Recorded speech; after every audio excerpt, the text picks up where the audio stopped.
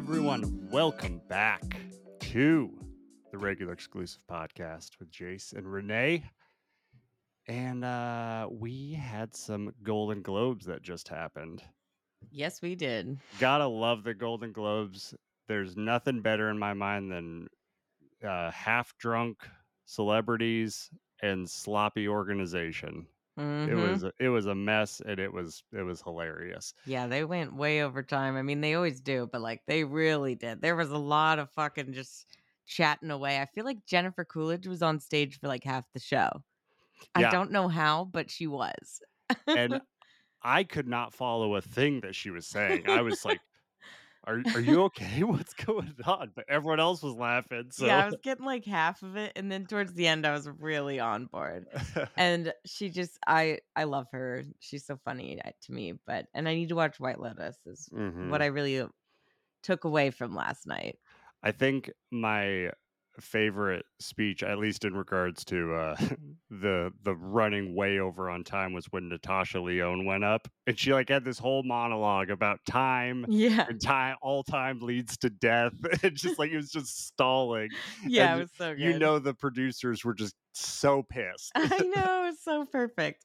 That's the thing, I love that, and then everyone also, like, especially Colin Farrell, Michelle Yeoh, both being like, "Fuck off, stop the music," and then later they kind of like, because the music was really awkward all night, I Yeah. felt, and then it was like because it was just more and it kept getting louder, and, like, they do that, but it's just I don't know, it was very aggressive, and then they later tried to say it was like, "Oh, it's just supposed to be background music," but I'm like, "No, that's in the award show world, the music is to play you off the fucking stage. Don't try and say, 'Oh, it's background music.' Keep going." It's like, "No, that's not what you're doing, asshole." My favorite thing that happened with the wrap up music was when they did the non-English movie, and it Mhm. was that Argentinian movie 1985, and like they gave them maybe 10 seconds, I know. and then they were just like so excited that they won, they just like started speaking in Spanish they're like,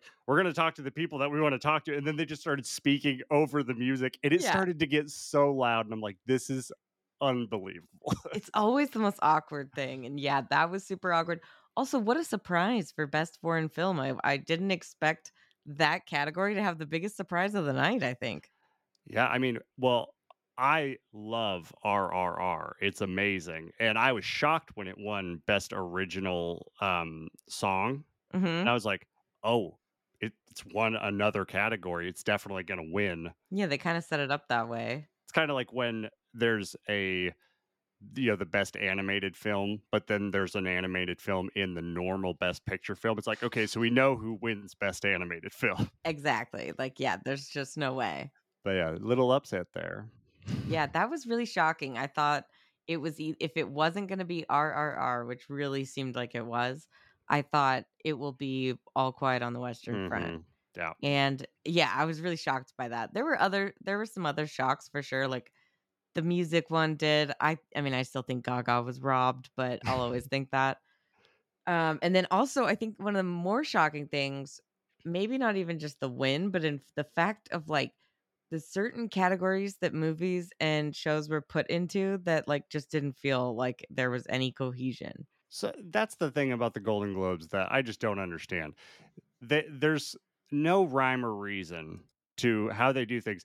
Like every category, they break up the the actor, the actress, drama, comedy, but then they just decided, hey, let's just have one category for all supporting actors. Yeah, like, you guys don't get your own The separate. only one. Let's just have the comedy and the drama in one supporting actor category. There's too many good supporting actors, I guess.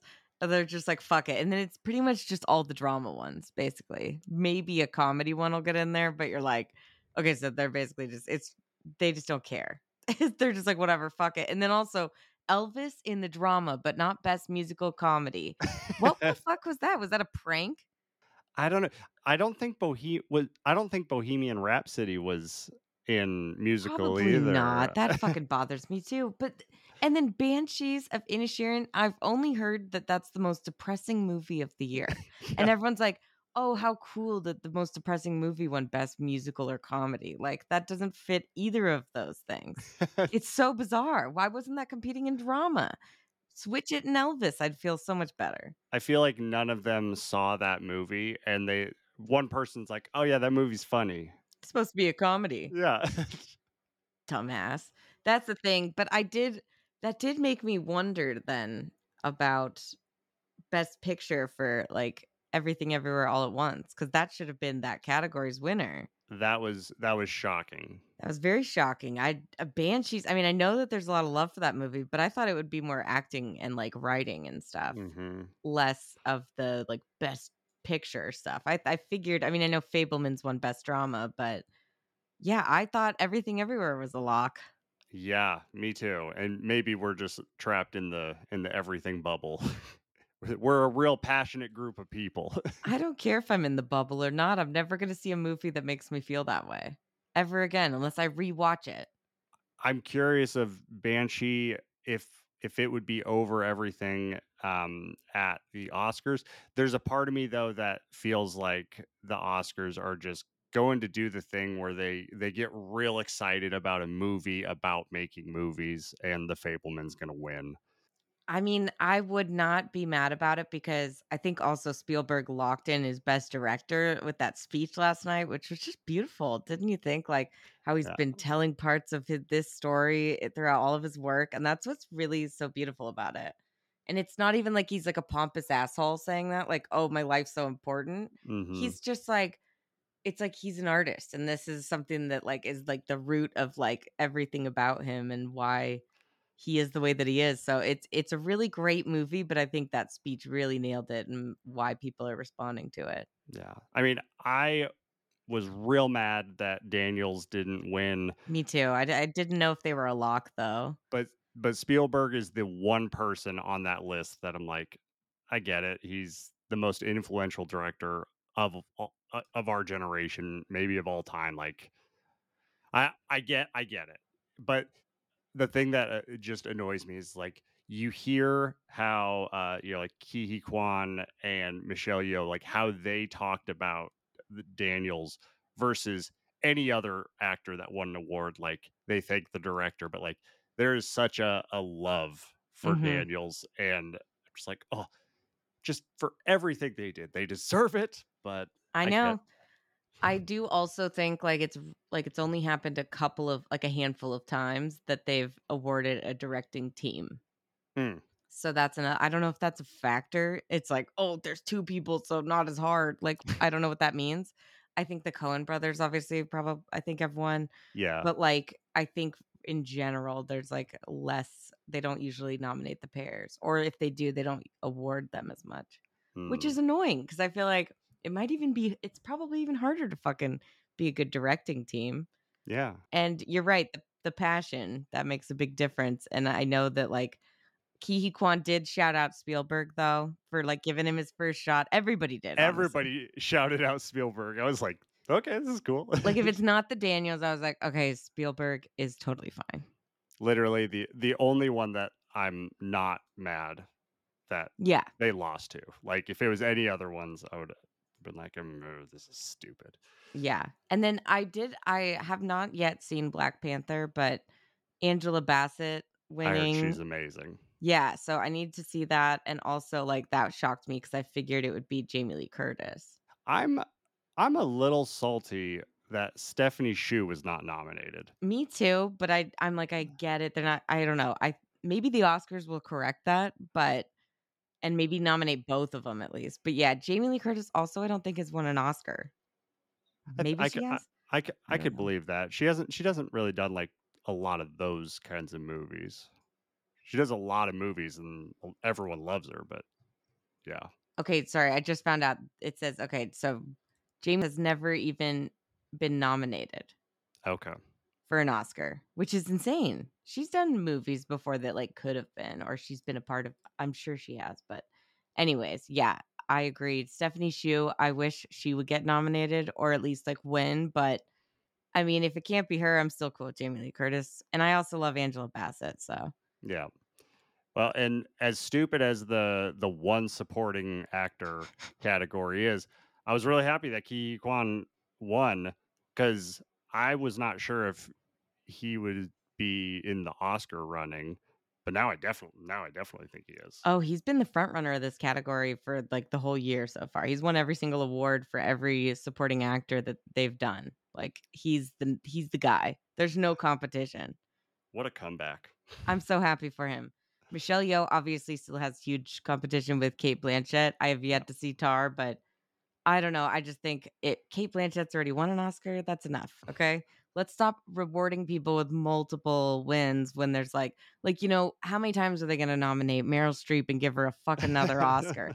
I love Meryl Streep. We all agree she's fucking incredible, but let's award some other people, right? Well, I'll tell you what, Michelle Yeoh snapping at the wrap up music that Yeah. might that might have scared the Oscars a little bit. Like we can't have her do that. I mean, they really should just cool it with that shit. It's really annoying. I also thought that a lot of there was a couple people who couldn't be there, and the way that they phrased the reasons that they could not attend that night's ceremony, Yeah, they were just weirder and weirder the more that they had to keep coming up with them. So the first one I think was Amanda Seyfried. She yeah, won for like best limited series actress, right? For The yeah, Dropout. yeah. And she wasn't there because she was deep in the process of creating a new musical. And everyone's like, "What the fuck?" That's just a really weird thing to say. Like deep in the process of creating a new musical. Like, okay, that's weirdly specific. And then I think my favorite though was Regina Hall had to read because Kevin Costner won for best actor for Yellowstone, That was right? shocking. Yeah.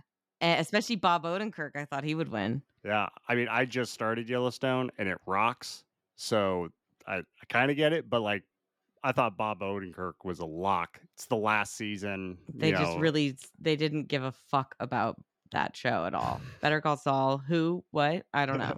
They forgot. But yeah, Regina Hall, she had to say that Kevin Costner could not be there because he was sheltering in place in Santa Barbara, which just sounds ridiculous if you don't know the context. That Yeah, like there was like really bad storm weather there. Like California was having a fucking shit show.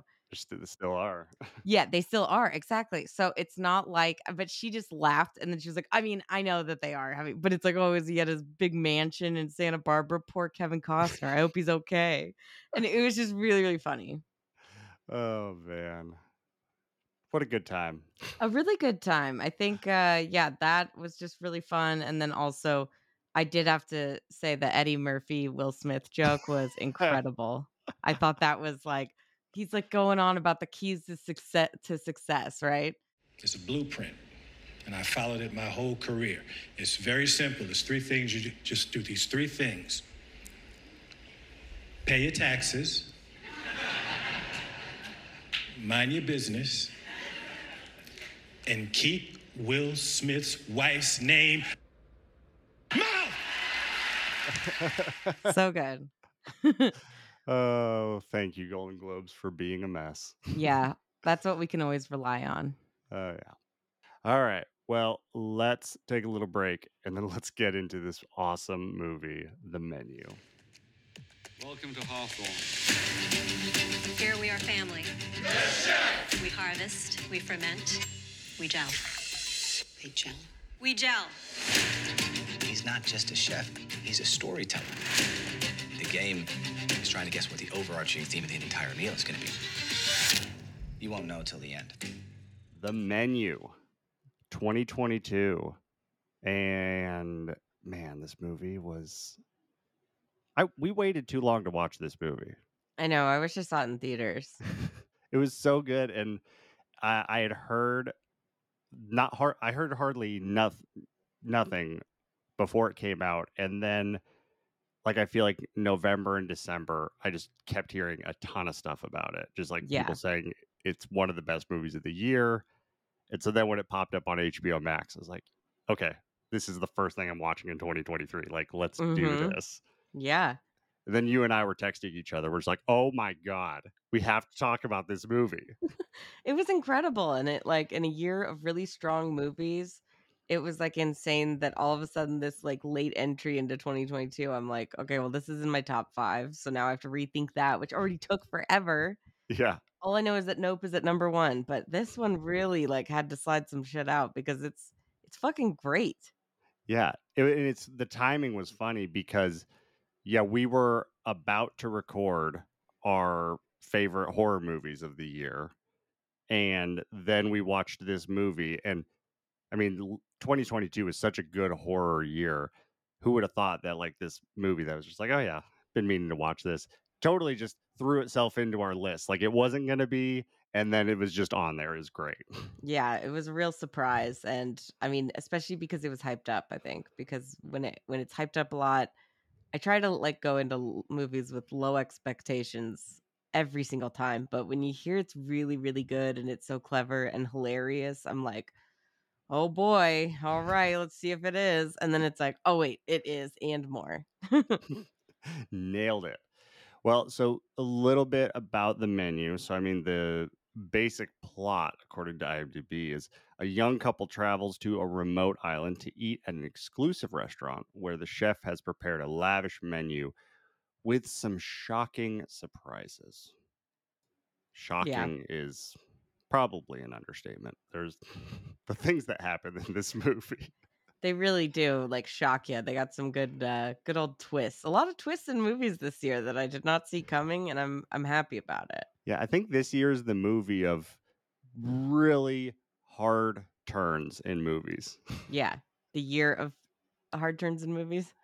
Yeah, like this, Barbarian. I know there's a couple others, but just like, we expect twists in a movie, but there's been a lot of movies this year where the twists are way more than we ever were expecting. Yeah.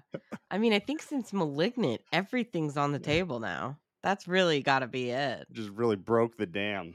It really did, and especially because it takes you so long to get there, Yeah. they really make you work for it, and that's just fucking badass. I think everyone respects it and goes, "Okay, well, like, I guess I can do my movie about a naked mother in the basement, like, and I guess I can do the menu with all these crazy fucking twists that, Yeah. like, it's incredible how insane the plot is and ends up being, but it's still so, like, it's just perfect how it all works together." Well, and it was funny also that we watched this right around the same time that we watched Top Gun Maverick. Mhm. And Top Gun Maverick is a movie that has no twists. It's just very A to B. It's this movie made me like really remember, oh, I love when movies do this. I love when Yeah. movies just take you for a ride. That's why I wasn't as impressed with Top Gun Maverick. Not that I, like, had any big, like, love for it before I even saw it, but, like, you know, I just thought, well, this is exactly what I expected. And when I can say that this movie is 1,000% not at all what I expected, I always like that more. I agree. Well, this movie did pretty good. It was, in terms of money. So the budget was estimated 35 million, which this movie is visually beautiful. We'll get into it more. Like Mhm. so, like I see where they put the budget. So worldwide, it did about 76 million. So give or take the marketing budget, it about broke even. Not bad though for this year. I feel like if you have a movie that even has a tinge of horror, Hmm. you're gonna make some money at least. Yeah. Maybe not a bunch, but there's been a lot of horror hits this year, so I'm not surprised that it did well. I wish I would have helped make it do better because it really deserves it. But it's having a second life on HBO Max. I feel like so many more people are talking about it now because they've finally seen it. Yeah, HBO Max timed that really well. There's a lot of people I think that wanted to see this movie, Mhm. and then there it is. There it is. So I thought a fun way for us to go through this movie, since it's about restaurants and fine dining, I thought we could talk about this movie, kind of like a 4-course meal. Perfect. And so, like the first course, as someone who is not a fine dining connoisseur, I had to do a lot of googling and research to see this. Traditionally, the first course is the soup. Hmm. So I thought this could be where we kind of talk about where we were before watching this movie. What were our thoughts on it? What were our expectations going on it? And I'll start us off. I was not sure if I was going to like this movie initially because I saw the trailer and I'm like, oh, it's about restaurants, and I'm not really a huge person with cooking shows. I've seen a couple episodes of Chef's Table, but like I haven't watched them all the way through like Nicholas Holt in this. Tyler. Let's just call him Tyler because Tyler. Tyler's a real piece of work. But yes, I like cooking shows. I'm not like a huge like I don't watch them all the time, but like when I watch them, I'm like, ooh, it's like food porn, you know? Yeah. It's a thing. And when I saw that I was more like, oh yeah, food porn and horror, sign me up. Yeah, it was the cast that I was more interested in. It's like, Great oh, cast. really good cast. Maybe I can get over the food part. Like I was thinking of Oh, can you get over the amazing looking food?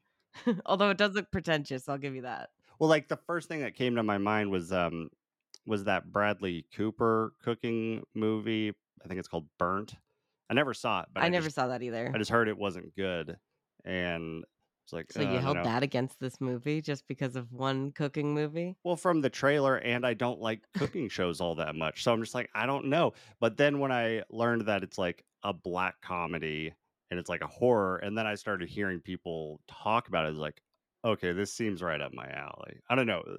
What were your kind of thoughts, after seeing the trailer, initially? Oh, I was just excited. I thought it looked hilarious, and I'm a fan of movies that have to do with cooking, or like even if they're not good, I'll still watch them just because like I do enjoy the food, and I always get that thing of like just when you watch a movie and they're making a certain food or eating a certain food, it's like I have this insane desire to make that food and eat it at the exact same moment when they are. I don't know why. It's like I'm obsessed with it.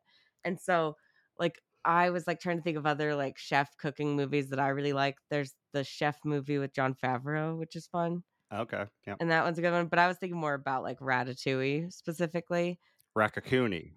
Raccacoonie, if you will. And a lot of people, I've seen it. People were talking on Reddit about how this movie could also be described as Ratatouille, directed by Ari Aster. And I was like, that's fucking genius. I love that. And then when I saw that, I'm like, okay, well, I know I'm gonna love this movie. But yeah, I was excited. I like a horror comedy. I didn't know how scary it would end up being, which I don't think it was really scary, but a lot more tension Hmm. and serious stuff that happened that I did not expect. So I expected more of like pure fun, just like silly, not like Malignant level, but more like Ready or Not, Yeah. right? Which Hmm. we'll talk about later, but people had also described this movie as Ready or Not mixed with The Invitation, those are just two of my favorite movies of all Mm. time. So I had high expectations, you might say. Okay. All right. Well, then I think that's a good that was a good soup. Let's go to the second course here, which traditionally is the appetizers. So, So yeah, no wait, before we go to the second course, I wanted to mention like horror movies specifically with cooking mhm, because that's like its own little weird subgenre. Or not necessarily cooking, but like food or like, food and eating in like a horror movie basically, right? okay. So I was trying to think of like some of them, and like I was like, oh man, I love a lot of these movies. Like Sweeney Todd, kind of. They bake the people into pie, so it's kind of got, and they do a lot with the baking. It looks really good. Fresh. I won't ruin that movie for you because I don't think you've seen it, but that one is like has to do with like kind of similar stuff with Raw, which Yeah. is another one. Bones and All is like a horror love story about cannibals, which is really weird but amazing. But I think my favorite was always the Hannibal TV show. I don't know if you ever watched Oh that. yeah. He's cooking up people, but holy shit, that Oh fucking yeah. looked so good every time. Yeah. I totally forgot about that. But yeah, the Hmm. food in Hannibal is incredible. I got hungry every time, but I'm like, it's people, but I'm still hungry. I would 100% have eaten it though. I don't care. And then my last one was, do you consider this a horror movie that would have to do with food or like cooking? Texas Chainsaw Massacre. I don't remember eating in those. Well, I think they're like a cannibal family because they like Oh, have the girl at dinner and then they try to get the grandpa to eat her, like bite off her finger, or cut it up or something. I don't know. But I was wondering, I was like, does that count? I mean, they don't really spend, there's no like, ooh, that cooking looks really good. And, like, I would still eat that, you know, you're like, oh, this is fucked. Yeah. But like at least for all of them, I would say Hannibal definitely has the factor of like that food looks amazing, even though I know it's like fucking people. And Yeah. I would still eat it. Whereas this movie, at least I know that like the food, I was expecting this movie to become a cannibal movie because of all of those references that I just gave you are all about eating people. That's a lot of what's in horror movies with food or cooking. That's pretty Yeah. much all there is. Yeah, it's kind of like a safe guess that if the movie revolves around any sort of cooking and it's a horror movie, they're cannibals. That's I just assumed. I mean, I was like, there's a ton more I'm sure I missed, but like literally every single one of those is about eating people. Yeah. And regardless of how they prepare the food and how delicious it looks by the end, it's like that I was expecting that this whole time. So that was another big twist, I think. Yeah. But yeah, I just wanted to say that because I thought that was interesting. But we can move on now to the what was the next course? Are we doing the amuse bouche or the appetizers? Yeah, so the second course, appetizers. It is and has always been the food of the common man. But you, my dear guests, are not the common man. And so tonight, you get no bread. All right, the second course in our meal today is at the appetizer.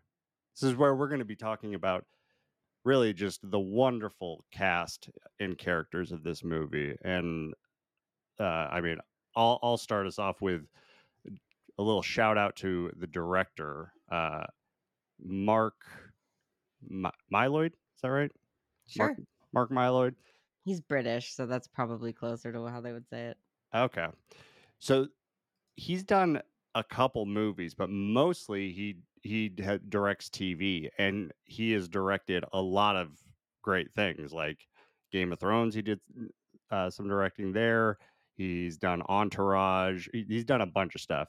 My favorite thing, though, he has directed a lot of stuff for Succession. It's one of my favorite shows. It's so great. It's very similar to The Menu in that it's like a very dramatic show, but it has some of the funniest stuff I've ever seen in a show before. And like that style matches up. And also the aesthetic of this movie, like this looks like an episode of Succession. Like it's very clean, it's very wealthy. Like it crushes all of that stuff. I shout out to him. I loved it. He was so good. I hope he keeps making movies because it's just great. Yeah, this is a cool like I don't is this his first movie? No, he's done just like a couple through the years, but he's mostly just stuck to TV, directing TV. Well, this is a great like jump back into it. I hope he does more too. And now I probably should watch Succession because I really enjoyed the vibes of this movie and the balance of the tone, which I thought would not work, but it did. Yeah. So the cast of this movie is pretty wild. Like, I mean, Ray Fiennes is just doing a master class. He looks like he's having the time of his life in this movie. It's like I'm gonna do a character that's kind of like Hannibal Lecter and then Voldemort. Yeah, but with like Gordon Ramsay thrown in. Oh, I think Gordon Ramsay is the inspiration for this entire movie. I would love that, honestly. I mean, he does call a customer a donkey, so there was that, and I was like, I know what that means. Gordon Ramsay probably has idiot sandwich trademarked. Probably, yeah, exactly. So, but they were able to sneak that one in, and the donkey, it was just perfect. But yeah, you're right. Ray Fiennes is like he's just having a blast in this movie, and really just I mean, I feel like I just watched Glass Onion and Daniel Craig was having the time of his life. I'm like, Mhm. get these two in a movie together. These guys are having fun. I mean, actually, I think they were in the fucking James Bond movies together now that I think about Oh it. yeah, I think he was M. well, those weren't as fun. What the fuck? Put them in a movie like this where they can have fun together because they both had very similar energy. But I also love that he just in this movie, Ray Fiennes like speaks so elegantly the entire time, even when he's calling someone a fucking donkey or like you moron. Like just the way that he speaks is so good and he nails it. You know, just everything about Chef is amazing. he Ray Fiennes like does so many like really serious movies or like really serious roles. Like he is such a high caliber actor. It's just so funny to see him in a movie like this, and just like he is playing the role perfectly. You know, he's not trying to be something that's like a comedy movie or whatever. Like he's like, this is a real movie, and I'm going to be this chef, and I'm going to let everyone else do the funny parts, but I'm just going to be this thing to a T, and it's perfect. Yeah.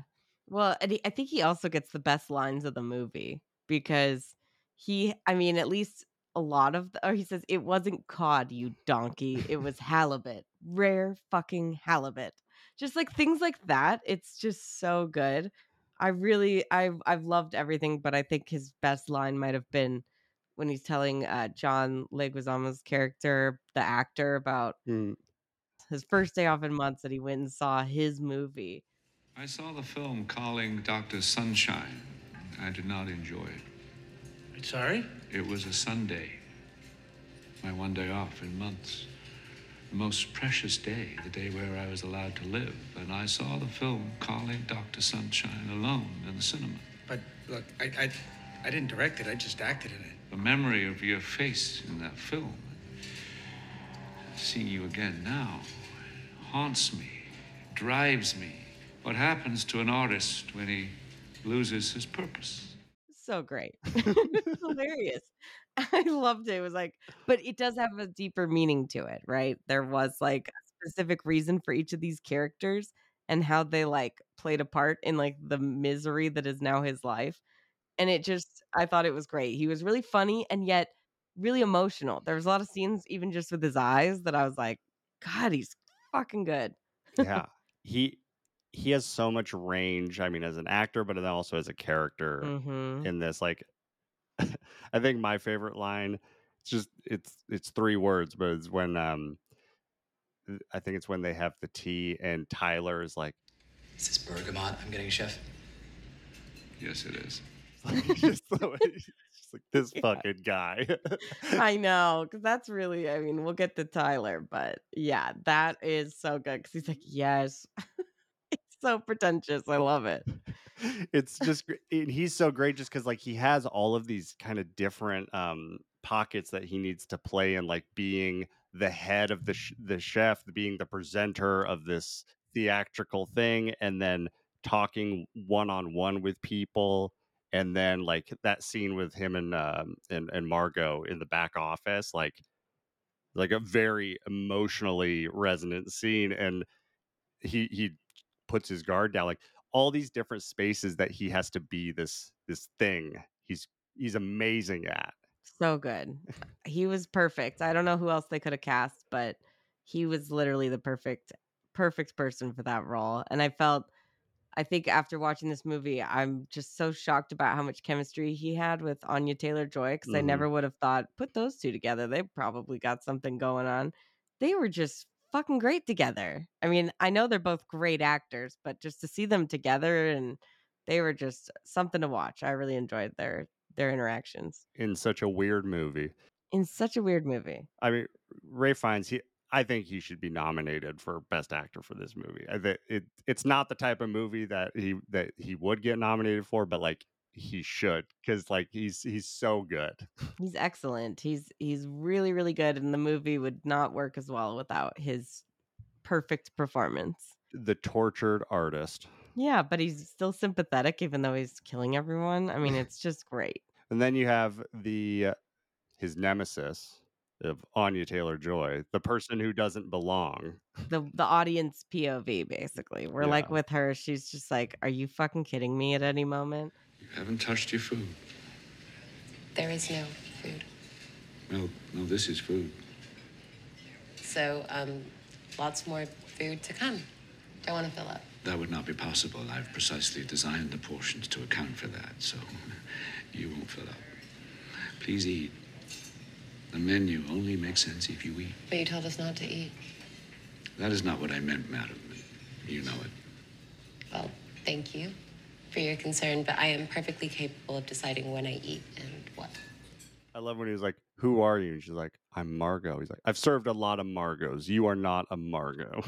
He is like, I know a shit shoveler when I see one. And he knows that she's also a fellow service industry worker because we'll get into the plot and all that, but that this movie is really a lot of, I mean, it does skewer like the whole fancy restaurant, famous chef, all that stuff, but it also is like a lot about like being a service provider and like not like a cell phone company, but like a service worker.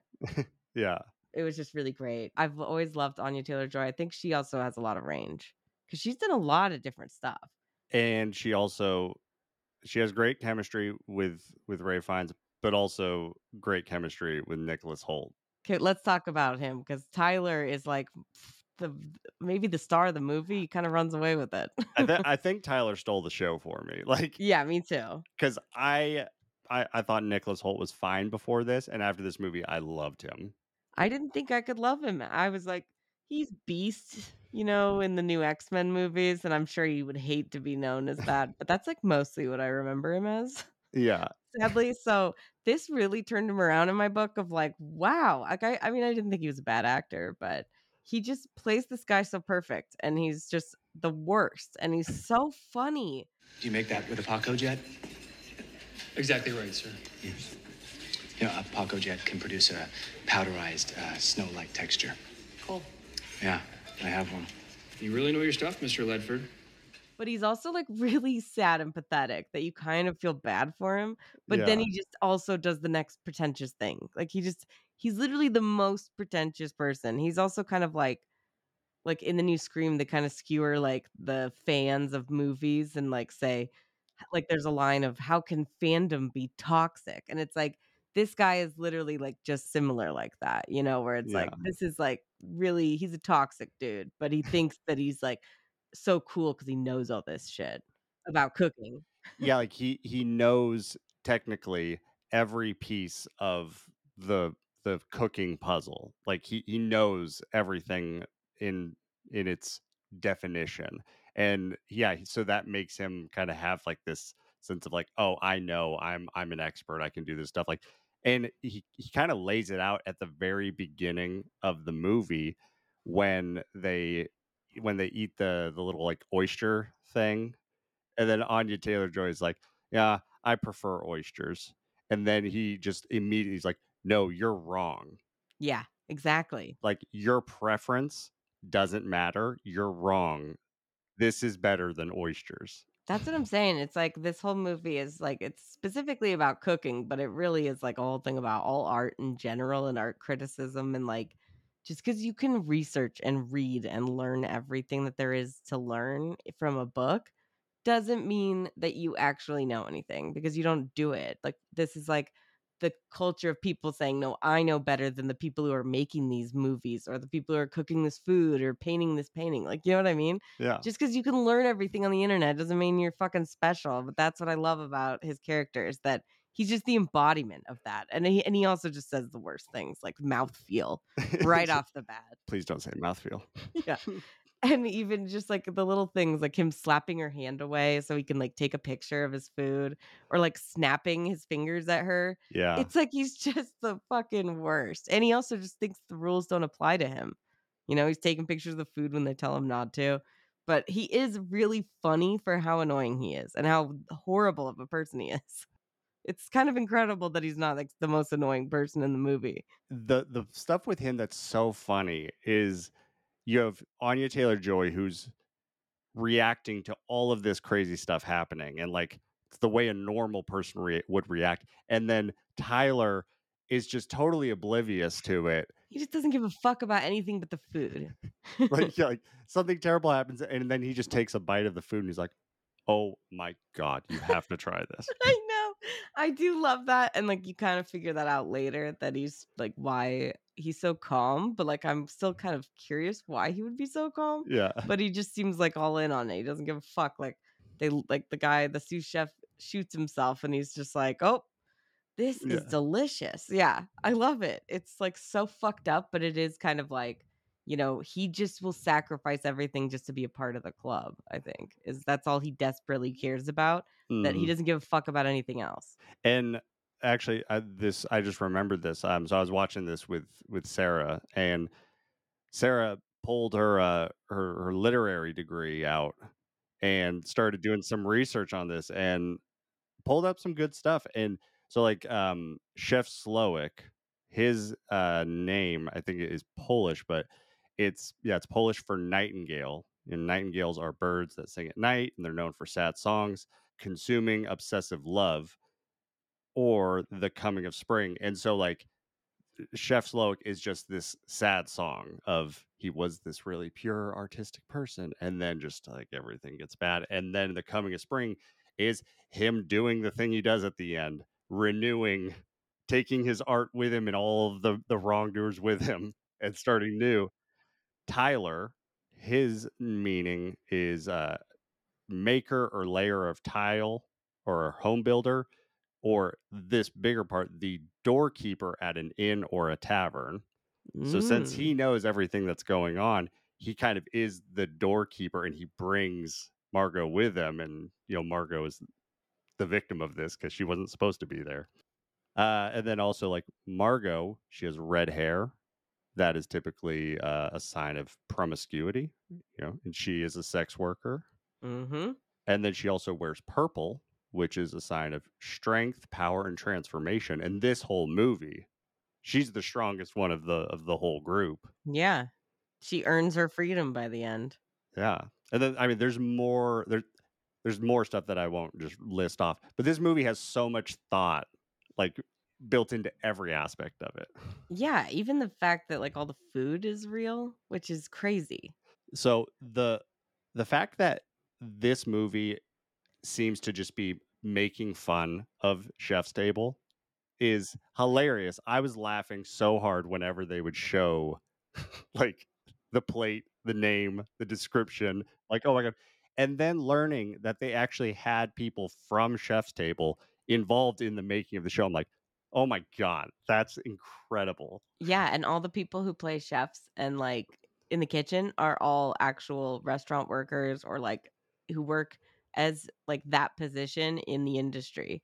So I was just like, that's crazy. That's like committing to it, man. Yeah. And the fact that it was real, I think they did say like, it's a lot about the food. And I feel like if it looked fake, it would be obvious. So Hmm. I'm really glad that they did that. It also still like as pretentious as all the food was, it still did kind of look good. Oh But I think my favorite one was the breadless bread plate. I think yeah. that's just the best. It's so good. It's gotta be a bit. That's funny. Are you fucking serious? It's also interesting how each character like represents a part of like why why Chef Slowick is doing all of this. Yeah. So you have the critics. The critics who literally just live to criticize things. They also mention Tyler mentions at the beginning to Margot, he's like, don't smoke, it'll ruin your palate. And Hmm. later you see the critic chick smoking. So it's like her palate isn't even to be trusted. And she's closed all these restaurants. And she's the one who made Chef a star. And that's like the start of his downfall. Which those two also, they fucking crack me up the whole movie. The critic and that guy, they were just so funny when they're like, we're eating the ocean. Or it's like, Thalassic. And they're like, oh, Thalassic. Yeah. It's just they're so exactly perfect for what they're trying to. It's just so good. I mean, it's a little outrageous, isn't it? That's fiendish, really. I mean, he's always been keenly aware of food as a history of class. I mean, as have I. Sure. The rich guy and his wife is like old money. They don't know anything that they've eaten. They can't recall it. They're just doing it because they're rich and they have the money to, and they think that they should. So they're not even enjoying the food. Yeah, I mean, they're rich, they're regulars. The other thing that I kind of thought that they were representing is the people that consume someone's art so much that it becomes normal. And then, like, once something becomes normal, it's a lot harder to see and acknowledge, the beauty behind art or something like that. Exactly. I mean, that's so true. And it's basically every single one of the guests has in some way basically become like they won't ever be satisfied. Like he's servicing people and trying to provide pleasure to people who will never find the pleasure that he wants, right? Hmm. he wants to, and but he also doesn't care about fucking making them happy anymore because they've just taken all the fun out of it. And like same with like John Leguizamo's character, the actor and his assistant, when they're like, "What the fuck? Like, why are we here?" And it's like, "I saw your movie and it was horrible." But it's like it's an artist that's like given up on, doesn't give a fuck about what art he makes anymore, and he's just doing it for the money, right? So the Yeah. loss of passion. I also love that like his assistant is like, he's like, "Well, does she have to die?" And he's like, "What school did you go to?" And she's like, "Brown." And then he's like, "Student loans?" And she's like, "No." And he's like, "Okay, yeah, you have to die." Sorry, you're gonna Sorry, die. you're dying. And then also, I don't know if you know this little piece of trivia for his character, for the actor. His character was originally in the script as Daniel Radcliffe, and that was the character played by Daniel Radcliffe. And the movie was going to be Victor Frankenstein, which was a real movie that fucking Daniel Radcliffe was in. And they ended up not casting him, so they changed it. But wouldn't that have been fucking weird and hilarious? Because it's also Voldemort that would be criticizing him. That would be funny. That's probably why they're like, we can't cast these two. It'll be too much. People will be too focused on the fact that it's fucking Harry Potter and Voldemort. Sarah said that she read something that John Leguizamo based his character off Steven Seagal. Yeah, which is perfect. I really enjoyed that. I thought that was great. I also love the finance bros. I didn't love them, but I hated them, and I loved to hate them. They were the worst. Oh yeah, they were the worst. Like, do you know who we are? We work for the guy who owns this place. And then like everything, they're like, "Can we just get some bread? Like, we get it, but like give us the bread." I mean, they were just, they were just here just to say that they've done it, just for the fucking Yeah. like, "Oh, this will make me look cool." I thought that they represented people who are shitty to service workers. Like they represent those people. 100% bad customers. Yeah, but then also I felt like they represented kind of the people that consume art so much that they also like feel like they are entitled to the art. Exactly. You know, like I paid you for this thing, so I deserve this thing. That's why I love that line when she like whispers to him and she's like, "You will eat less than you desire, but more than you deserve." I was like, Yeah. "Oh shit." Which, by the way, we should talk about Hong Chow because she's fucking amazing. I love her. Yeah, she's great. She was hardcore. I was kind of scared of Have her. you seen her in anything else before this? Maybe nothing. I remembered her from the Watchmen TV show. Oh yeah. She was really good on that, and really I was good like, in "Who that. is this chick?" I love her energy in this movie. She was hilarious when she says, "They're tortillas."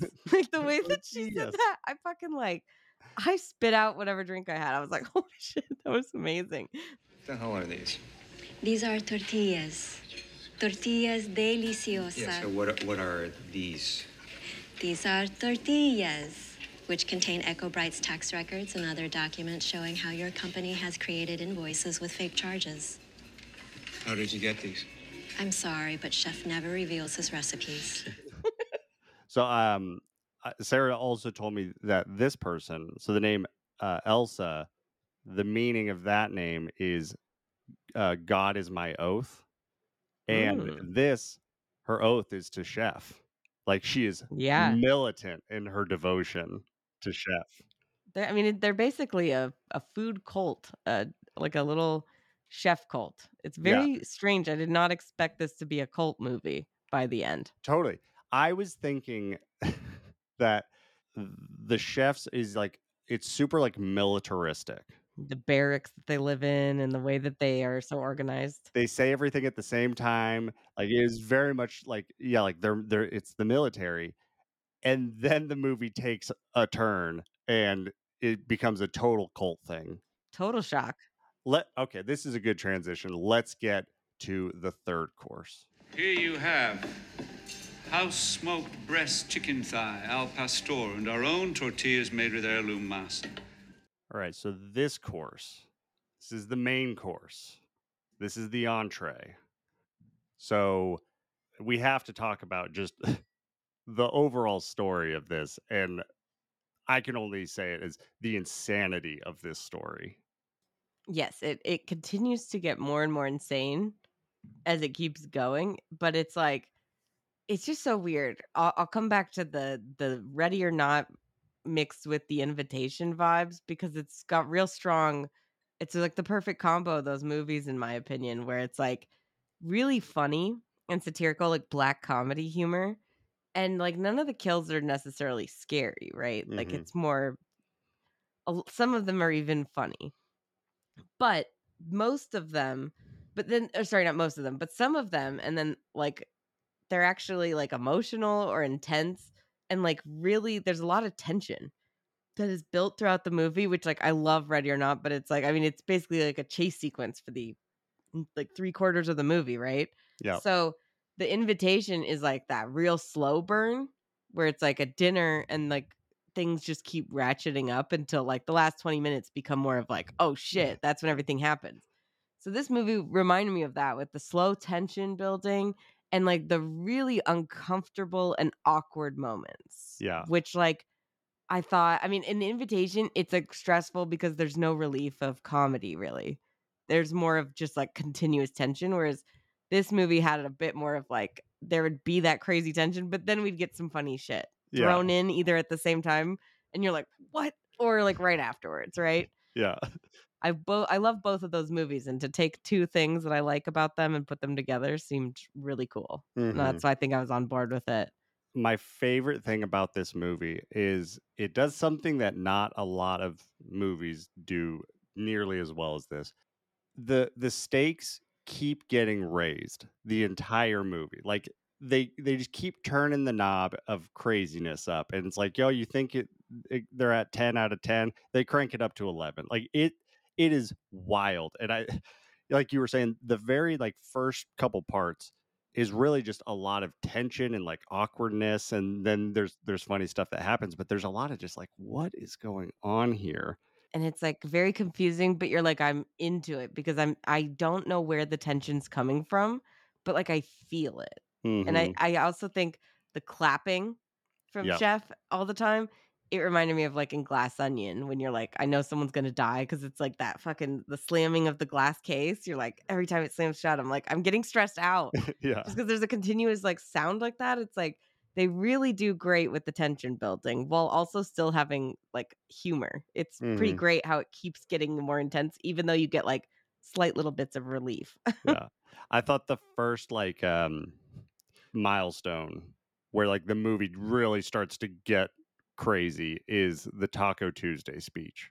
When I was 7 years old, one Tuesday, my father came home quite drunk. My mother grew angry and screamed at him, at which point he proceeded to wrap a telephone cord around her neck and pull it tight. I wept, screamed, begged him to stop. To make him stop, I finally had to stab him in the thigh with kitchen scissors. It was, as you can imagine, as a very memorable taco night. If by some chance Ralph Fiennes gets nominated for Best Actor, I hope that is his his Oscar reel. It was incredible. Taco Tuesday. And the fact that like the food is just so perfect with like the chicken thighs and the fucking like scissors in them, like he stabbed his dad. It was very similar to that scene in The Invitation when John Carroll Lynch starts like they're all talking about things they want to do, and he's like, I want to tell you about my wife, and you're already like, oh god. And then he's like talks about how she died, and like he basically admits to killing her, Yeah. and everyone's just like, what the fuck? Like it's like that. Like it was so weird that you're just like, what am I supposed to say to this? And that's why, like, of course, like so many of the guests in this movie though are like, oh, it's definitely just like it's fake. It's Yeah. all it's all theatrical. So I love that they keep saying he's so theatrical. Yeah. It's a story. It's like you guys are just making his point Yeah. every time they say that shit. And then they serve the tortillas Tortillas. with the chicken, and then that's when it starts to get real weird because there's all this personal stuff laser etched onto the tortilla. My favorite though is Tyler because it's literally like pictures of him from that night taking photos of his dinner after they specifically asked him not to. That was so good. And he's like, oh God, oh no, do you think he's mad at me? His reaction to that was so good because he's like, oh, he's so embarrassed and so like, oh my God, do you think he hates me? It's like he misses the fact that this should be freaky to you. Like Yeah. this should be like a red flag. Well, then it's not long before the movie goes full crazy with the mess. The mess. Yes, that course. Was not expecting that. No, but it was really incredible. It happened so suddenly. Yeah, like they fucking whip out that curtain behind the sous chef as he talks about how he's like basically sacrificed everything in his life to be the perfect chef and he'll never be that. So he Yeah. just blows his brains out and they just shuffle in that fucking like sheet behind him and then like whip it out and you're like, oh my God. And there are people even saying, oh yeah, it's definitely fake. It's like, are you kidding me? They're like, that looks pretty fucking real to me. And Tyler's like, oh, this is delicious. It just you're just like, I'm sorry, what? Like, why aren't more of you freaked the fuck out? You know?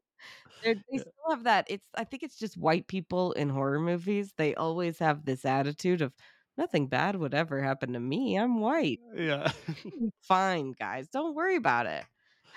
Oh, well, then they I mean the regular, the older man, he gets freaked out and he's like, we need to go. And then they cut his finger off. Yeah. I knew it was bad just from when Elsa's like, which hand will you use to fight back? I was like, oh God. She's like, are you gonna make us choose? I was like, they're gonna chop his hand off. So just the ring finger. I was like, pretty impressed. That was pretty good though. And then I think at the end, don't they say, oh no, it was a different guy that they put fingers in the goodie bags at the end. Yeah. So up to this point, I mean, the crimes that have been committed in this movie is abduction, imprisonment, which they don't know yet, and then someone just commits suicide or is a self-sacrifice. Then they assault the old man. Yeah, I would say they do a little bit more than assault him, but yeah, sure. Cut his fucking finger off. And then they straight up murder Doug Varick. The CEO angel investor guy. Yeah. Who the business bros are like, you know who we work for? I love that. Yeah. It like violently kill him. I mean, kind of. They drown him. I mean, sure, that's violent, but like not violent for us. Like we don't see it. We just see that there's no more bubbles, and we're like, oh, he's dead. Okay, you've seen a lot of bad things, so maybe I've seen not a lot of violent for worse you. shit, Jace. This is really mild. This is I'll put it child's that way. play. This is child's play. I mean, I've heard that drowning sucks. I mean, not that I would. Who would know that? I don't know. But anyways, So like in a matter of 20 minutes, we've had suicide, cutting off a dude's finger, and then murdering someone. yeah, straight up murder, and then you're like, all right, I know that this is just if this is already where we're at, there's still like a bit more to go. And I'm like, okay, so how do they how do they keep it going? Yeah. Like, Well, I mean, I was surprised that they got to murder so like that quickly that I was like, okay, well, what's dessert gonna be? Because yeah. that's gonna be intense if we're already fucking killing somebody. Well, and then they do that the man's folly, where chef had tried to sexually assault his own chef, and then just shunned her for 8 months, and then so they make a meal out of this apparently, and then she stabs him, and then they go on to hunt all of the male guests. I love that. And I love the one tech bro that's like already running before they even tell you the fucking rules. And they're like, all right. And then Tyler is like staying there at the end. And they're like, you have to go too. And he's like, like walks. And it's like he's just like hanging around the fucking like main building the whole time. He's like looking in the windows. Like he doesn't want to try and get away. I love it. So it was after the mess when the guy kills himself. And like all this stuff up to this point, I'm just like, this movie just feels like an Ari Aster movie. Like if they took the comedy out of it, like it's a pure horror movie. Like It's this is an Ratatouille Ari. directed by Ari Aster. Yeah, it's just like this went from a militant chef's team to now this is a full blown cult. Like they've Yeah. said like, oh yeah, we're all gonna die tonight. It was actually my idea to kill everyone. Pretty proud of that. You're not gonna like convince this female chef. The women are trying to like talk to her. Then they're like, all right, does anyone want more wine? And they're like, yeah. Yeah. It's so good. And then all the meals. I think Tyler's bullshit was like the most intense one though. That was such a great scene. So like, yeah, Such a great scene. that's the next part. So yeah, they hunt all the guys, and the fact that the guy who is the last to get caught, they catch him and then offer him the little egg thing. Like it's just holding it to him. In He's the just like fucking chicken scoop. just like begrudgingly just like grabs it. That was really, really great. Yeah. And then we get to the Tyler's bullshit, right? That scene was wild because like it really lays out a lot. Lays out a lot of stuff that's totally different than what we thought it was. Like it makes everything so clear that yeah, he's this bullshitter guy who knows all the technical pieces of it, but he's never actually cooked anything in his life. What else? Shit. Would you like some shit? He's not really, he can learn all this shit, but he's just desperately trying to be like one of them. And he gets to, I guess, in death a little bit, but like the fact that they make him like cook shit on the spot is like, it's like a really stressful scene because like I loved it because it was such a good punishment and comeuppance for that character. But like he really sells that scene and you kind of feel really bad for him. Like Yeah. I feel the awkwardness and the tension, and you know it's not going to be good. Well, and also the fact that a lot of the humor comes from Nicholas Hoult. Yeah. So for him to be in this totally like uncomfortable thing, like the whole movie, nothing has phased him because like he knows everything that's going to happen, and so like nothing is phased, and he's just hilarious the whole movie. And then this happens, he does not know what's going on, so he's totally flustered and like scared and doing all this stuff. And Ralph Fiennes is hilarious in this whole part. There's a new dicing method of which we have been woefully ignorant. What next? Butter. Butter, leeks and shallots sauteed in butter. I bear witness to a revolution in cuisine. Because he's just like fucking shittily doing everything, and it looks horrible, and you know it's not going to be good. But I love it, and I love that Ray Fiennes says to him like, "You are why the mystery has been drained from our art," and like it's just such a perfect, chef's kiss. That's really what it is. Yeah. It's so good. Just because you can read up on all this shit doesn't mean you actually know anything. You have to fucking try doing it and see if you can keep up with these people.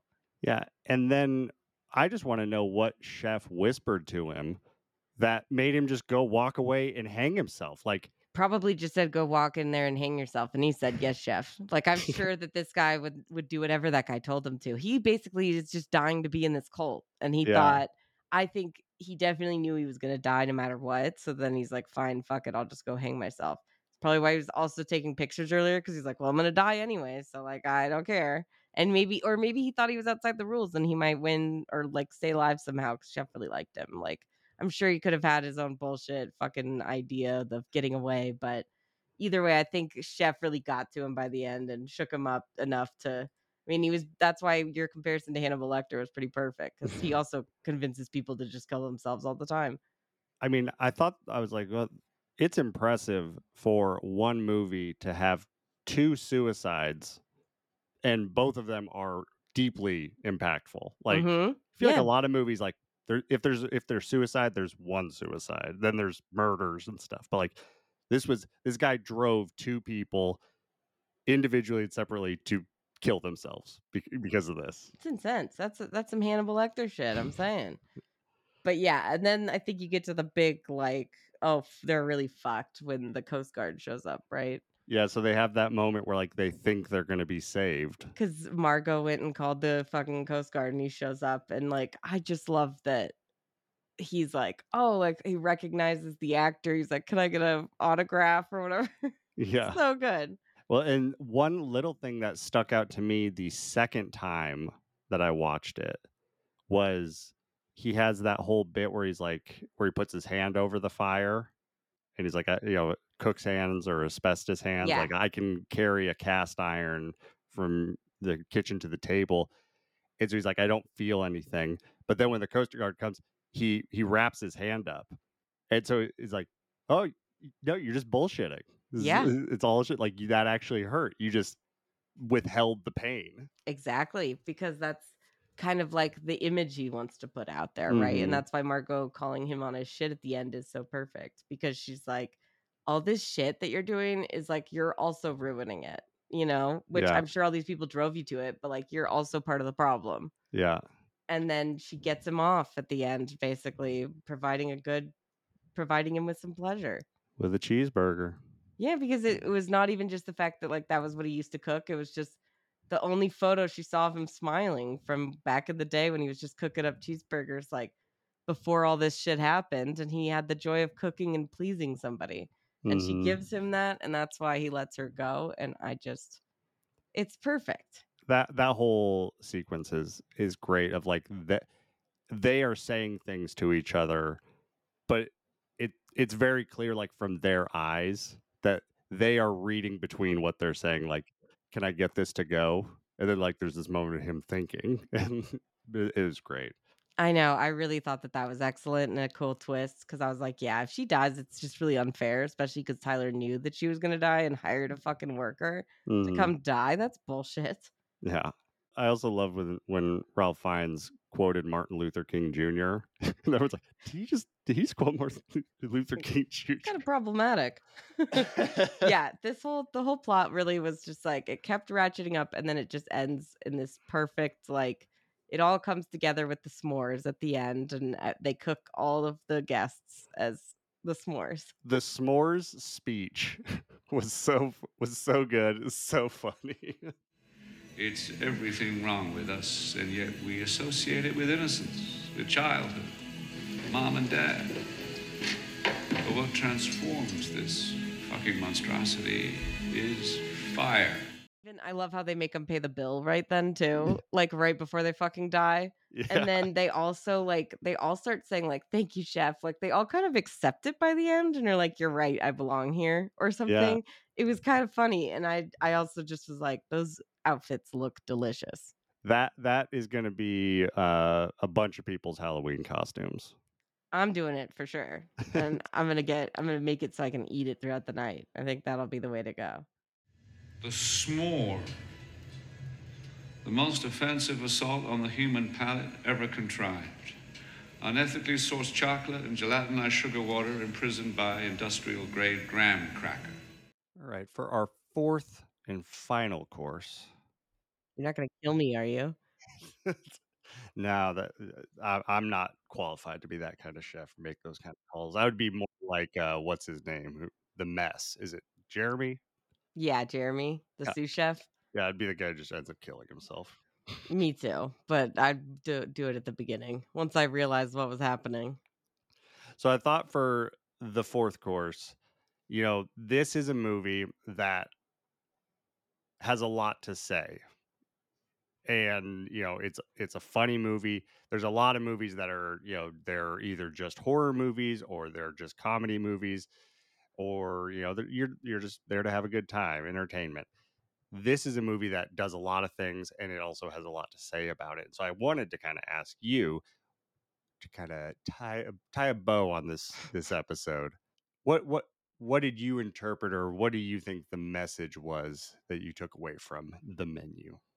Well, I'm sure there's like a million different types of ways to interpret this movie. I'm sure people might be confused at the ending, like why did he change his mind and let her go? I know we kind of already talked about that, but I think it's more about, I know they talk about the shit shovelers, like versus the people who fucking like the takers, right? Yeah. Givers versus takers.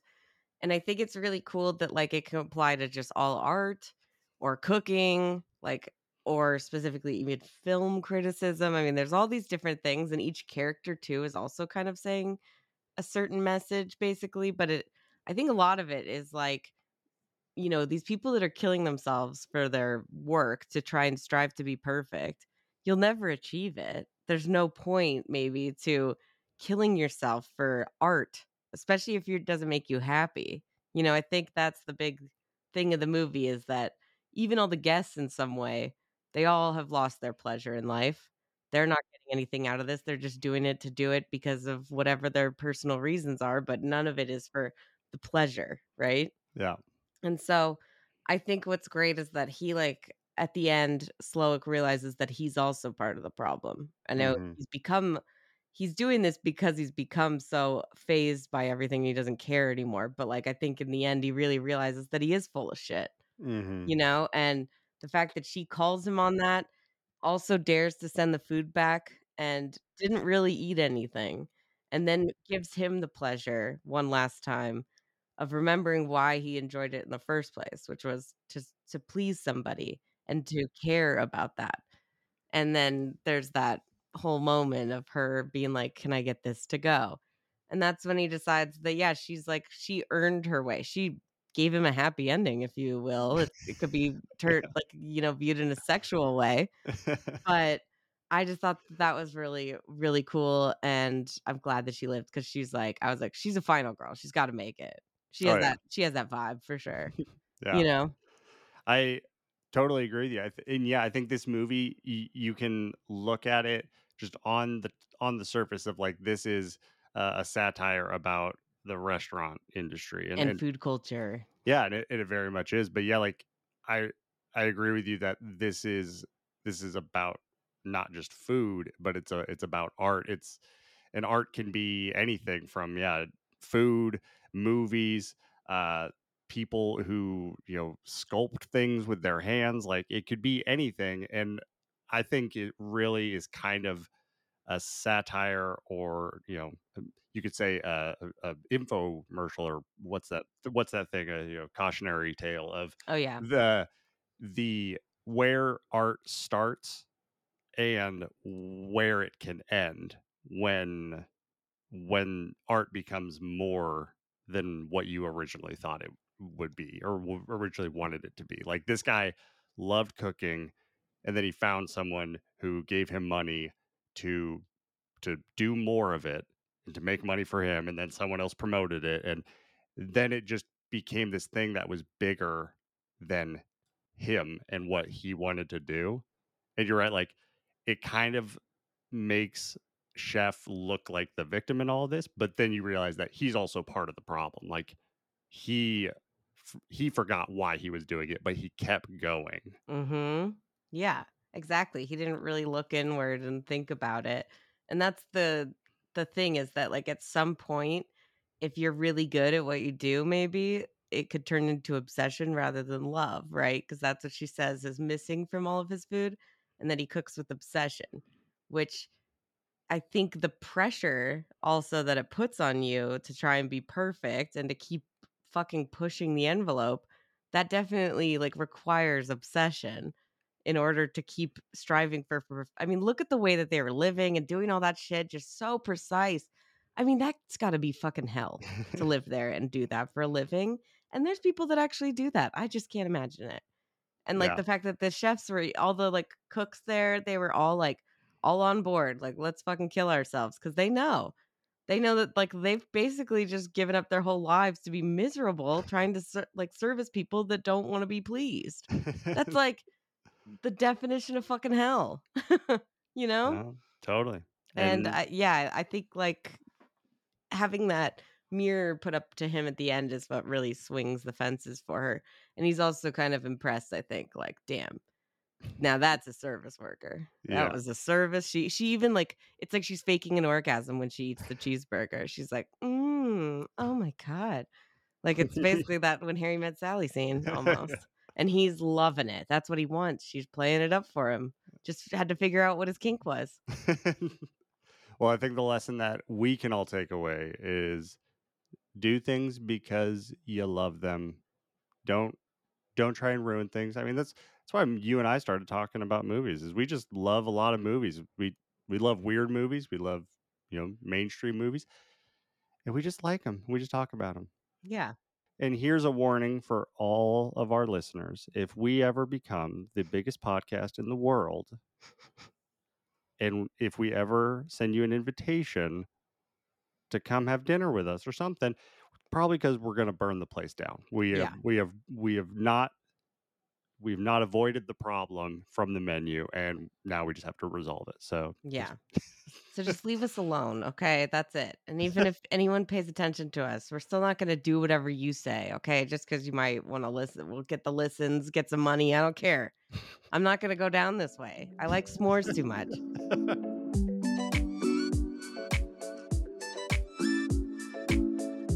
All right, I don't know about you, Renee, but I am full after that 4-course meal. Really? I'm starving. I was thinking I might go get a cheeseburger. Oh, what a great movie. Glad that we started the year off with it. Me too. This was I think it deserves to be nominated in the Best Picture category. I think you do as well. And yeah, it deserves to be nominated for several things. And the Academy Awards are weird, and movies they pick are weird. But whatever, this movie's awesome. Can't take that away. Yeah, people are talking about it, so that's a win in my book. Definitely.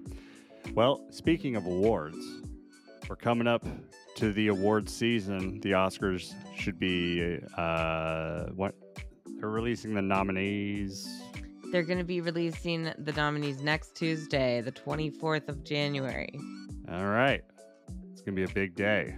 It's the biggest day. No, I'm just kidding. I am looking forward to it, though. That'll be interesting. Everything everywhere, all at once. You just got to win. That's all that matters. I wanted to win everything. Well, we are kind of going to play around with this award season. And next episode, we're not talking about a movie.